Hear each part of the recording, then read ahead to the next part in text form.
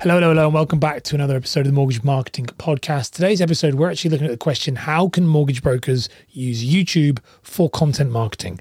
Great question, and definitely one that has a number of answers and complexities to it. And so I'm very excited to unpack it right now.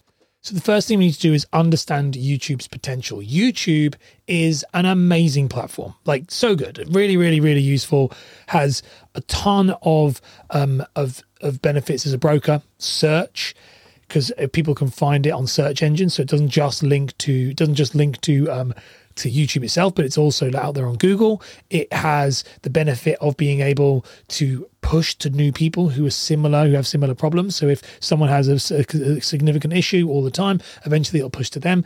It's great. It's an absolute game changer. The potential of it is amazing. And you've seen people already in the mortgage space, people like Alex Kerr, people like, Nikki McKenzie from Dun & McCarthy. Both of these people have massively leveraged this platform to their advantage and have reaped the rewards. And we both know they get a lot of leads from it. They've both been on this podcast talking about how they don't worry about leads. It's not a concern for them. And that's because they did YouTube. So it's absolutely an amazing software, an amazing thing. It's not easy though. And I do want to stress that for people who listen to this or watch this, it's not easy. It's something you do have to understand how to navigate and really understand it's a long play. And so I'm going to break down in this episode the things you need to focus on and the type of stuff you would have to work on in order to make it work. And then you can decide after this if it's something you want to do. So the first thing you want to do is identify your audience and your goals. So you need to know what it is you're going to be using YouTube for. Mistake I see many mortgage brokers make is they think that YouTube, they're just going to go, I'm going to go on YouTube, I'm going to talk about mortgages, and that's it. And that's too broad.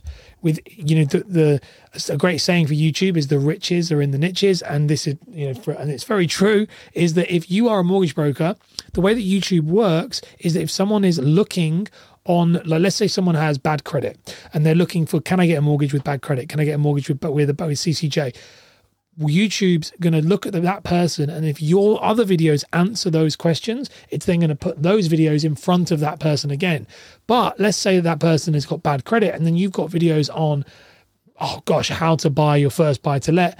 They aren't the same audience. They're not the same people. And so because of that problem, that isn't going to cross over. It's not going to cross over the same way as it would before. And so you want to make sure that you have got, who your audience is on YouTube. Now, I'm not saying that can be that you have to change your entire business model. You just have to change your audience for YouTube. So let's say if you are a mortgage broker and you work with local people of all different shapes and sizes and all different categories and niches, but YouTube, you decide you want to work solely with people first-time buyers, or you want to work solely with limited company buy-to-let, or you want to work solely with bad credit, then that's what you should focus on.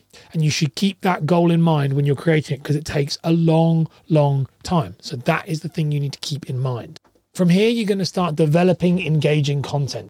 Your content really does matter with YouTube, and it needs to be engaging. Now, engaging can be very different, different things to different people. It doesn't have to be super well produced. It doesn't have to be all the lights, all of the bells and whistles. That's not something that's absolutely needed for being successful. It isn't as important as you think. However, what it does mean is that you are creating good educational content. You're sharing case studies. You're doing Q&A sessions and answering questions that people of that specific clientele have. All of this stuff is important for YouTube. It's important to be able to spend some time on that content. You don't just dive straight in, start making a video, and then expect it to be successful. But again, Alex Kerr, Nikki McKenzie, using those two as examples because they're the two most successful YouTube mortgage brokers.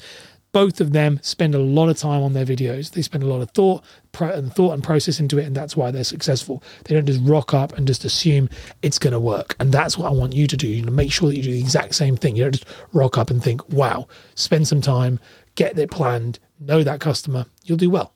Now, once you've made those YouTube videos, you've got that content, you know who that audience is, then the thing you're going to have to focus on there, it's nowhere near done. The work isn't done. It's actually about promoting and optimizing your video. YouTube is a search engine. I've said this again at the beginning.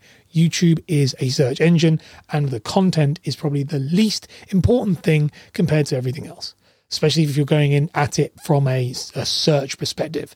Not the same if you're going at it from like a browse perspective, that which is a whole different ball game.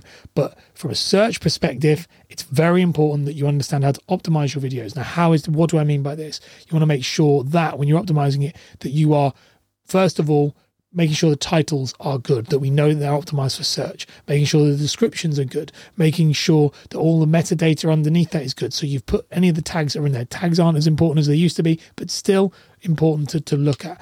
Make sure that you've got good thumbnails, that you've packaged it correctly so that people see it, they're going to want to click on it.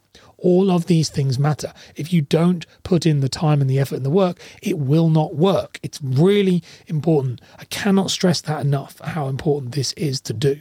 And so you want to make sure that you do spend that time. Another thing then is promoting it. Now, if you want to promote it, a great way to promote is to actually push it out on email. That's a really great way of doing it. One of my clients do this all the time. They do very successful with it. He does a daily YouTube video and podcast style thing, and then he pumps it out on an email that day and shares it with the rest of the world. And that's great. And I think it's a really good way of doing that. So if you are somebody who's thinking about how do you, that you're just going to make these videos, post it, and they're going to come, I can tell you right now, it's not going to happen. Don't fall down that trap.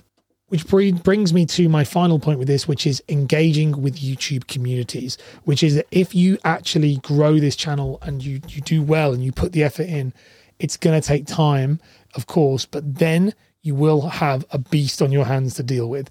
It's very hard to manage the comments and the community, and you have to be involved in it. A friend of mine who is a YouTube coach, I'm going to call Nick Nimin. Some of you might know him, some of you might not. Some of you may have seen his content. But Nick said to me once that you can't, when I was looking at YouTube, and he said, be careful when you grow too many channels at once, because when you do, it'll be very, very hard to manage them once they are successful if you inevitably put in the effort and the work that is required.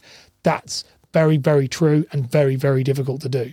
And Nick was so honest truth about that, because every person I know who's been big with YouTube, they've done very well. A couple of like 100,000 plus subscribers, all of them have told me how hard it is to manage those comments. Bear that in mind when you are a mortgage broker. If you want to build a channel that's really successful, big, and has that right target, you're going to have to give your time back to nurture that community and spend it. It takes a lot of time.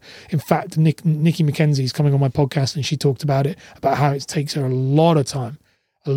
She spends a lot of time on it all to make it work. And that is how mortgage brokers can use YouTube for their content marketing. It's really that simple. So that's just a breakdown there. If you found it useful, be sure to subscribe to the show, and I will see you in the next one. Okay, bye.